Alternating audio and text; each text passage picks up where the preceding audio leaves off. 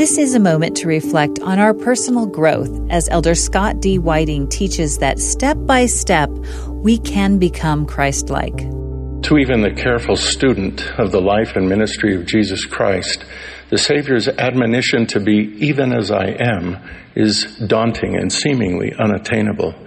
Perhaps you are like me, all too aware of your faults and failings, so you may find it mentally more comfortable to walk a path with no upward incline and little growth. Surely this teaching is unrealistic and hyperbole, we rationalize, as we comfortably choose the course of least resistance, thereby burning fewer calories of needed change.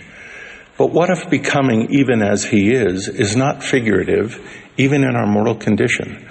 What if it is, to some degree, attainable in this life and indeed a prerequisite to being with Him again?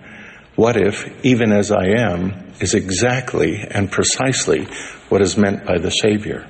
A few years ago, my wife and I stood at the trailhead of Japan's highest mountain, Mount Fuji. As we began our ascent, we looked up to this far distant summit and wondered if we could get there.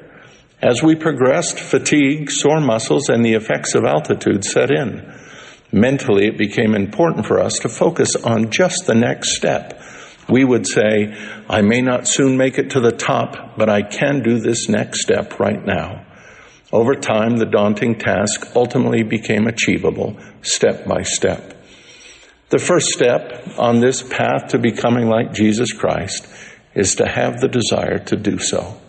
Understanding the admonition to be like Him is good, but that understanding needs to be coupled with a yearning to transform ourselves, one step at a time, beyond the natural man. To develop the desire, we must know who He is.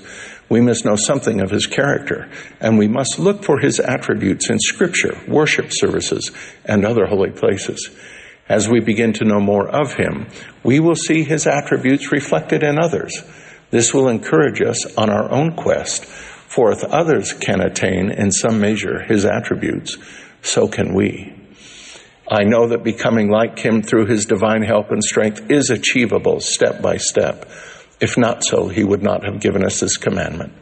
I know this in part because I see attributes of Him in so many of you. That was an excerpt from Elder Scott D. Whiting's talk, Becoming Like Him. This is a moment to reflect.